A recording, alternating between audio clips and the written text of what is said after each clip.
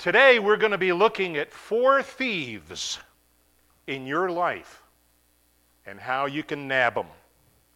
I'd invite you to take your Bibles and turn to the book of Philippians.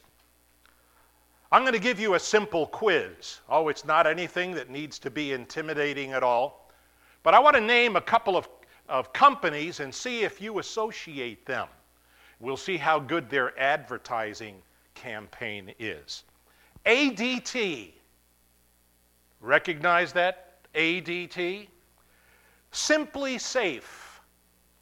How about this one? Safe Touch. Vivint. Front Point. All of these companies have one thing in common: home security. Home security. Many people are involved and are interested in home security today. Now, if you live in Mansfield or Mainsfield or anywhere in this vicinity, you might not even lock your front doors. I'm not going to ask you to raise your hand as to whether or not you do, but some of you don't lock your doors. You don't have to lock your car. We live in the Orlando area. We prefer to do that. But thieves generally will be opportunists. For instance, break-ins will occur in places that are poorly lit. Back doors that don't have bolt locks or reinforcement or easy prey for thieves to get in. Garage doors that are left up. How many of you have ever done that and forgot to lower the garage door? Unlocked windows, all of these things. You know, the Lord expects us to be wise in the area of personal security. He even used the subject of personal security to illustrate how we need to be watchful for His coming. And we've sung several songs this morning about being ready and aware of the coming of our Lord and what we should be doing in serving Him. For instance, in Matthew 24 and verse 23, no need to turn there because you're already in the book of Philippians, but it carries the idea of watchfulness. It says, "Know this, that if the master of the house, the owner of the house, had known in what part of the night the thief was coming, he would have stayed awake and he would have not let his house be broken into." So the Lord knew about personal security. And He knew about the fact that people need to be vigilant. In John chapter 10, we have this application in verse 10. "The thief comes only to steal, to kill, and to destroy. I am come that you might have life, and that you might have it more abundantly." Here, folks, is Satan's agenda as the greatest of thieves in our lives. He wants us to lose out on the exercise and the usage of His spiritual power in our lives. He's given us all things that pertain to life and godliness, and yet at the same time, He wants to plunder and to steal our awareness of those things. And as good stewards of our Savior, we need to be about the Master's business. Now, in the book of Philippians, you're all there now. The theme of the book of Philippians is joy in the midst of adverse circumstances. And we're going to be looking this morning at 4 thieves of joy. 4 thieves of joy. And the devil wants to have his will and his way in your life. Young people going to camp, I want you to know that the devil wants to steal what God has for you in your spiritual growth, even during camp this week. And that is true with all of us. The first thief of joy is the thief of circumstances. The thief of circumstances. Now, If you take your Bibles, take a look at chapter 1 of the book of Philippians, verses 12 and 13.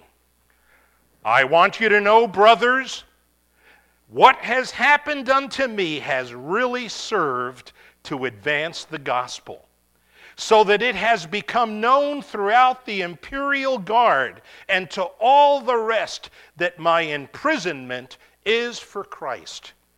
Here Paul was imprisoned in Rome. He had limited freedom, it tells us in the book of Acts, chapter 28 and verse 30. He was in house arrest at his own expense. And yet he was guarded by the Praetorian Guard. And there was the changing of the guard. Can you imagine the experience of the guards being in the same area as the Apostle Paul in prison? Think of the guards. Normally, how do their prisoners act? They complain. They're all innocent. They're all against the government and everyone of any kind of authority in their lives. But yet here's the Apostle Paul. He's not a complainer. As a matter of fact, they see that he's writing these epistles. And every once in a while, Lucius the guard, let's give him a name, Lucius, he says, "What are you writing, Paul?" And Paul shares the precious truths of the gospel and many of those things that he's writing to the Philippian church. You know, the Apostle Paul could have been embittered. He could have been angry. But here he says this, everything that happened unto me, all of the circumstances. You see that verb happened? It's written, the Holy Spirit wrote that verb happened in a special tense. It's called the perfect tense. And what it does is that it looks to the past and its continuing effect into the present. And what Paul is saying is every single thing that God allowed in my life, in the past and in the present, is continuing to be used for the furtherance of the gospel. Now, think of some of the things that Paul went through in the past. He had a good education at the foot of Gamaliel, but he persecuted believers. He plundered churches. And Paul is actually able to say, even the good and the bad, in my pre-conversion days, God doesn't waste anything on his elect. God has a purpose, and he's able to use everything. And then he says, all of this that has happened in the past has been for the furtherance of the gospel. The word furtherance carries the idea in the original language of pioneering. A pioneer would basically be a bushwhacker through the forest. And he'd take his machete and he would carve out a new trail in previously unknown area. And here the Apostle Paul is saying, everything that happened in my life, including my present imprisonment in a Roman jail, I can reach people and talk to people about Jesus and have an opportunity to share and witness out of the trenches that I never would have ever had before. As a matter of fact, later on, the Apostle Paul will say, you know, even in my wretchedness, God, the worst things that I did before I was saved, God can use that. Some of you might say, how can God use the act of murder for his glory? You know, Paul says, even in doing those horrible things, I am a pattern to future believers that God's grace is able to save not only from the uttermost, but to the guttermost.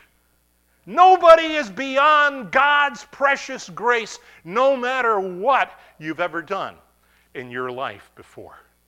And Paul says, and he uses that special tense, Everything in the past and even in the present, it's all been for the pioneering, for the furtherance, for the advancement of the gospel of the Lord Jesus Christ. Somebody once said, prosperity and ease is not the best teacher.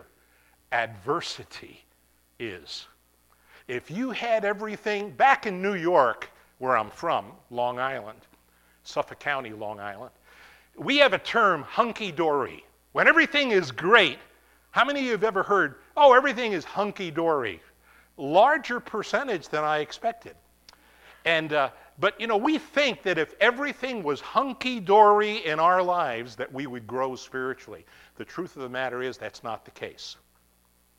I think that the Lord wants to accomplish some very, very great things in the church through this COVID-19 situation. And not only in the church, but in the entire world for the pioneering of the gospel. Think about the sheltering, the social distancing, the isolation. Even in the church, most people would say, oh, this is going to be terrible. This is going to cause churches to close, and God's out of control. It looks like the imminency of Christ's return ought not to be preached anymore simply because of COVID-19. And we put Satan on the throne rather than God. God knows what he is doing when he sequesters his church and even his people. Think of Noah. He was in the ark for 1 year in social isolation. And yet God used that 1 year in the ark to begin making him the father of all of the nations of the world. God sheltered Joseph from age 13 to basically age 30. All kinds of problems and out of circulation, in prison. And yet God was preparing him to be a blessing for his people who would be encountering famine. Folks, God is in control of everything that he is doing in this world. Moses, God sheltered Moses in a remote desert 40 years. Most of us would say, what a wasted life. And yet God prepared Moses. And when Moses left, God used him after those 40 years to bring the children of Israel out of bondage into the land that God would have for him. And then, of course, Joshua and others. Think of David. He was anointed king, but God sheltered him 15 years. 15 years. God, what are you doing? 15 years. God knew what he was doing. And he was a man after God's own heart because he learned to commune and to talk with his Father. And he blessed us with so many of the Psalms because of that social isolation. Think of Elijah. God sheltered Elijah by the brook Cherish. And yet, he was placed in a position to be fed by ravens and then a widow. Didn't make sense. I ought to be the one helping the old widow. And yet, God brought him to Mount Carmel to overcome the prophets of Baal because he had learned in his time of sheltering to trust in God. I think of Jonah, 3 days and 3 nights in the belly of the great fish, and yet God brought about one of the greatest revivals in Nineveh through his ministry. I think of Daniel, 70 years in Babylon, in isolation from his land, and yet God used him to write one of the greatest prophetic books that outlines God's program for the ages. The disciples were in the upper room socially isolated for 10 days prior to the day of Pentecost, where the Spirit would come upon mightily and God would begin his church and his indwelling ministry. You see, it's after the time of isolation that great blessing can take place, if and when we learn to properly adapt and respond to it. Folks, this time can be a great opportunity for the furtherance of the gospel, because it's one of those things that God uses to make us greater. I think of Paul in Arabia for 3 years, socially isolated. I think of him sheltered in prison, and yet he wrote the prison epistles. John, sheltered in the Isle of Patmos, wrote one of the greatest prophetic books, the book of Revelation. And if you want to put a capstone on it all, think of Jesus.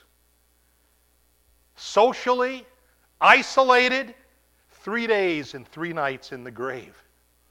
But up from the grave he arose. And we today stand united in his death, burial, and resurrection. Yes, great blessing can take place when we trust in the Lord. But there's that thief of circumstances that the devil wants us to respond wrongly to. We need to use this time to advance the gospel in every way. And in many ways, the COVID epidemic has caused churches to be innovative. And in many ways, the gospel has gone forth, reaching people that never would walk into the walls of a church for fear that the walls would cave in. You've heard people say that before. And yet you can tell your neighbor, why don't you go online and listen? And they'll do that. More prone to do that, or to attend a small group session online. And then once they get saved, then they'll be more prone to enter into the structure of a church, you see. God knows what he is doing. And his plan is still disciple making. Well, let me give you another thief. Don't let the thief of circumstances in your life take your eyes off of Jesus and what he's doing. But we're going to move on a little more, and we're going to look at the second thief, the thief of other people. You know, in chapter 1 and verse 15, some preach Christ from envy and rivalry. You know, there were other people that were preaching and speaking about Christ other than the Apostle Paul. Many of them with insincere motives. It says some out of rivalry, envy, others goodwill. You know, don't think that you're the only one like Elijah. You know, I'm the only one standing for the truth. Listen, God has many others. Covington is not the only church that's standing for the truth, and I praise God for that. You know, when I see the condition of our country, I thank God for every church, every believer, every preacher that's got the guts to stand up for what's right, no matter what people say or what other people might say. Young people going to camp, you're going to run across some kids that are going to have bad attitudes. They're not going to want to be in camp. They're not going to want to hear the Bible. They're going to boo-hoo having devotions in quiet time. Don't let the thief of other people plunder, rob you from the blessings that God has for you. You know, anything that moves is going to create friction. Friction isn't always bad. Shimei was the guy that was chucking rocks in David's parade. You'll always have people that'll try to rain on your parade and criticize you. Paul faced Alexander the coppersmith, who did him much evil. Demas forsook him. Did the Apostle Paul allow that to keep him from doing what God had called him to do? Not in your life. At the end of his life, he was able to say, I've fought a good fight. I've kept the faith. Henceforth, there's a crown of righteousness awaiting. There's the gossip and there's the malignment. Some preachers will have a spirit of exclusivity. Oh, well, the reason why his church is being blessed is that he's compromising, but we are standing for the truth. And it's we four and no more. And then after a while, they're so exclusive, we four no more. Then it's me and thee, and then it's me and thee, and I wonder about thee. People have a tendency to be that way. Don't go with the naysayers. There are some people that said, you want to know why Paul's in prison? God's punishing him. He's getting what he deserved. You know, it's amazing how people can spin any kind of a web that they want to further their agenda. You see that in the political climate today, don't you? And we see it in the things of the Lord too. People that think that they're God and they're the ones that can determine what he is doing in everybody's life, except their own, because they're not walking with the Lord. Don't allow, number one, the thief of circumstances to plunder you. Don't allow the thief of people, other people, to keep you from doing what's right. Number three, look at chapter 3 and verse 19. Chapter 3 and verse 19. The thief of things. Have you ever heard the phrase, he who dies with the most toys, finish it for me, wins. Yeah, that's right. And there are people, you know, if the devil can get you involved in looking for happiness and fulfillment in the accumulation of things, you're going to be like that man who climbs the ladder of his career, and then when he's all the way at the top, he realizes it's leaning against the wrong wall because you left God out. Remember the rich fool who built the barns and forgot God. It says in chapter 3 and verse 19 that the end of these people is their destruction. Their God is their belly. Their glory is their shame. Their minds are set on earthly things. Earthly things. Colossians chapter 3 tells us, if you then be risen with Christ, seek those things which are above. So, there's some lessons that we can learn through all of this. We're not really in control over our world. And you know, those things that people have a tendency to put their faith in, what has COVID-19 done to those things? People who put their trust in their 401k or their investments or their ability to be able to have popularity or employment in the kind of job. The Lord sometimes removes things to isolate us, to put us in the place where we look up and we seek God. And there are many, many people whose testimony is reflecting that. You know, COVID-19 has taught a lot of people the value of a family. There are fathers that were never home, mothers that were always alone raising their kids, and yet it's taught the fact that the family, you know, with all that society is trying to do to disintegrate the family, the Lord is showing the value of the family. Let me give you a fourth thief, shall we? And let's take a look at the thief of worry. Philippians 4:6. We're going to be moving on here. It says here, don't be anxious for anything, but in everything by prayer and supplication with thanksgiving, let your requests be made known unto God.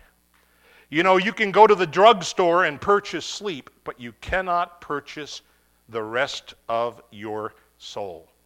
Learn to give thanks. Don't be a complainer.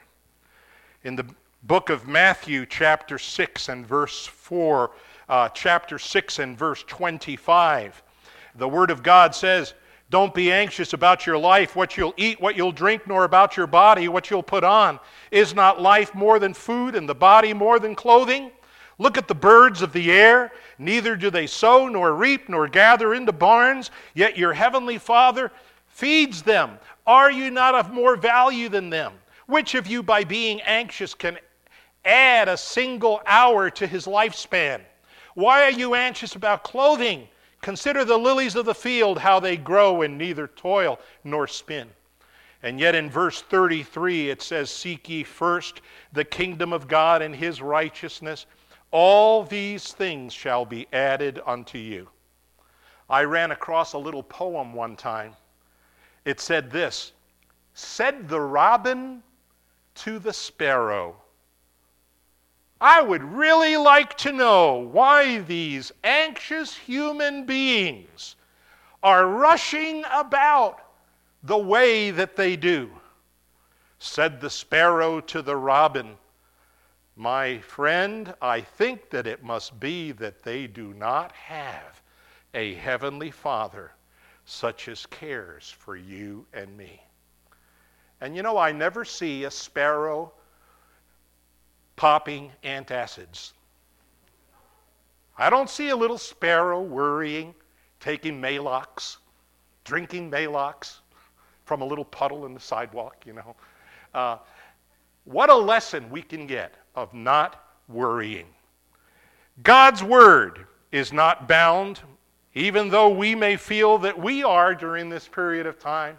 Let me give you a fourfold as we complete our message. I'm going to do like Paul said in Philippians, finally, brethren, and then I'm going to go another chapter, right? Well, look at the fourfold security system against the thieves. There's a fourfold security system, and we're going to move quickly on this. Number one, are you ready? The Lord wants us to have a single mind. Now, some of you might say, a single mind? What in the world does that mean? I only have one mind, and I sometimes wonder about that one. Well, look at chapter 1 and verse 21. It says this, for me to live is Christ, and to die is gain. How would you fill in the blank in verse 21?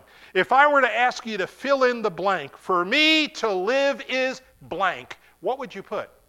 For me to live are my cars. For me to live, my money, my hobbies, my vacation plans, my condo, whatever it might be. For me to live, fill it in. Well, we need to focus on Jesus. 1 Corinthians 10:31 reminds us, whether you eat or drink or whatever you do, do all to the glory of God. Sometimes the Lord has to strip away all of the ancillary encumbrances that we have in our lives to cause us to focus and to put our single focus on the Lord Jesus Christ. My wife is the mother of my 6 kids, and she did every one of them through Lamaze childbirth. And you know, they're the ones that have the focal point, and while you're going through the labor and the distress, you have a focal point, which is normally a picture. We would use a picture of a baby. And then they have the proper breathing techniques and all of that. And then epidural helps too, but we're not going to get into that. But that focal point illustrates a singleness of heart. When you're driving a car down the road, you got to keep your eyes before you. You can't be looking at the hood ornament. And we need to look to our Savior. Have a single mind. Then, number 2, here's the second truth of having a security system against these thieves. Have a single mind, but number 2, have a submissive mind. Have a submissive mind. You know, Child Evangelism Fellowship has a mantra, if you want to use that term in a good sense. Joy, Jesus, others, and yourself. Have you ever heard that before? And what a beautiful picture. What a beautiful picture it is in chapter 2. You know, in chapter 2, we see J-O-I, Jesus, others, and yourself, fleshed out in several examples. And we can see that. Look at the example of Christ in chapter 5 or chapter 2 of Philippians. Chapter 2, verse 5. It says, "Have this mind among yourselves, which is yours in Christ Jesus, who though he was in the form of God, he did not count equality with God a thing to be grasped, but emptied himself, taking the form of a servant, being born in the likeness of men." Jesus had a submissive mind, and when he came to earth in the form of man, never ceasing to be God, he gave up the independent exercise of his divine attributes and was submissive to the will and the timing of his heavenly Father.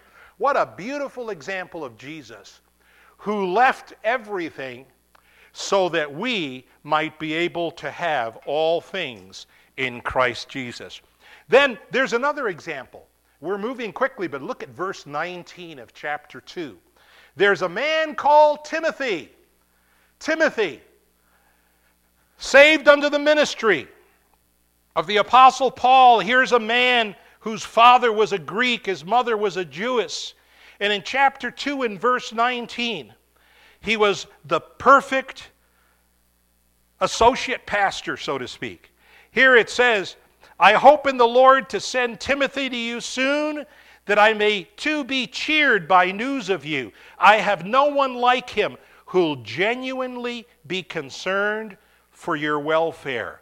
All seek their own interests and not those of Christ Jesus. But you know Timothy's proven worth, how as a son with a father he has served with me in the gospel." Boy, that is a submissive mind. Just in line of chapter 2 with Jesus, who put the needs of others, Timothy was a man who loved God's people, and he put God's people first. Then take a look at the example of Epaphroditus. Epaphroditus was probably the carrier of the letter. He had brought the Apostle Paul a gift from the church at Philippi while he was in prison, and Paul was so thankful that he writes the book of Philippians and he sends it back with Epaphroditus. But you know what? A few things happened in verse 25. Epaphroditus got sick while he was out there delivering this gift. And you know, the Word of God says in verse 26, "He's been longing for you all. He's been distressed because you heard he was sick." Here, Epaphroditus isn't concerned about himself. He could have said, "You know what? Boy, I sure sacrificed bringing this gift from Philippi all the way to Rome, and I got sick. And you know, somebody else should have gone in that church. Why did it have to be me?" He could have had that attitude. But here's Epaphroditus who gets sick delivering the gift. Where's his concern with the people back home because they're worrying about him? That is selflessness, where he's more concerned about the needs of others. That would be a good lesson for us during this pandemic period, to be more concerned about the needs of others and meeting those as well. The third security system against these thieves, not only to have a single mind and a submissive mind, but a spiritual mind. Chapter 3 and verse 20. Notice what it says. "Our citizenship is in heaven, and from it we await a Savior, the Lord Jesus Christ." Isn't that interesting? The phrase "from it" carries the idea that we have a biblical, Christ-centered world life view. And as citizens in heaven, our world life view demonstrates itself in every possible way. Socially, how we handle other people. Occupationally, how we work for others. Our world life view as believers and the fact that we're citizens in heaven ought to even impact who we vote for and those candidates that best reflect principles that will allow for the propagation of the gospel. Paul told the believers at Thessalonica that we're to pray for those in authority, and that those that are in authority will make decisions that will allow the Word of God to have free course. You see, none of them are perfect. I wouldn't vote for any of them to be the pastor of Covington, but I'm going to vote for the ones that best reflect the principles of God's Word, so that we as the church can promote the gospel. We need to have a spiritual mind. Realize your home is in heaven. Somebody once said, you don't build your home on a rest stop. Let me finish with this. Philippians 4 and verse 6 gives us our last fourfold security system. Number 4, have a secure mind. We're to have a single mind, a submissive mind, a spiritual mind, but a secure mind. Look at verse 6 of chapter 4 of Philippians. Do not be anxious about anything, but in everything, by prayer and supplication with thanksgiving, let your requests be made known unto God. And the peace of God that surpasses all understanding will guard your hearts and your minds in Christ Jesus. Those are two areas that cause worry, our hearts and our minds. The heart will encourage wrong feelings. The mind will encourage wrong thinking. I like the phrase that Vance Havner once made, and I'll close with this. Christians are not citizens of earth trying to get to heaven, but rather we're citizens of heaven, making our way through this world. And we're serving our Lord Jesus Christ. Don't let the thieves steal from you what God has gloriously granted you. Let's bow our heads in prayer. While our heads are bowed and eyes are closed, there may be some here this morning that, really examining your heart, you've never made a decision to receive Jesus Christ as personal Savior. If you were to die tonight, you don't have assurance that you'd go to heaven. And I'd like for you to just indicate that need so that I might be able to remember you in prayer. Speaking to young people, parents, teenagers, whatever your age group might be, if you're not sure of your salvation, let me see your hand so that I could pray for you. I pray that I'm speaking to all believers who know Christ as Savior. I pray that these truths will encourage you. God is still in control. God knows what He's doing. And He'll never test you above that you are able, but will, with the testing, make a way to escape that you'll be able to bear it.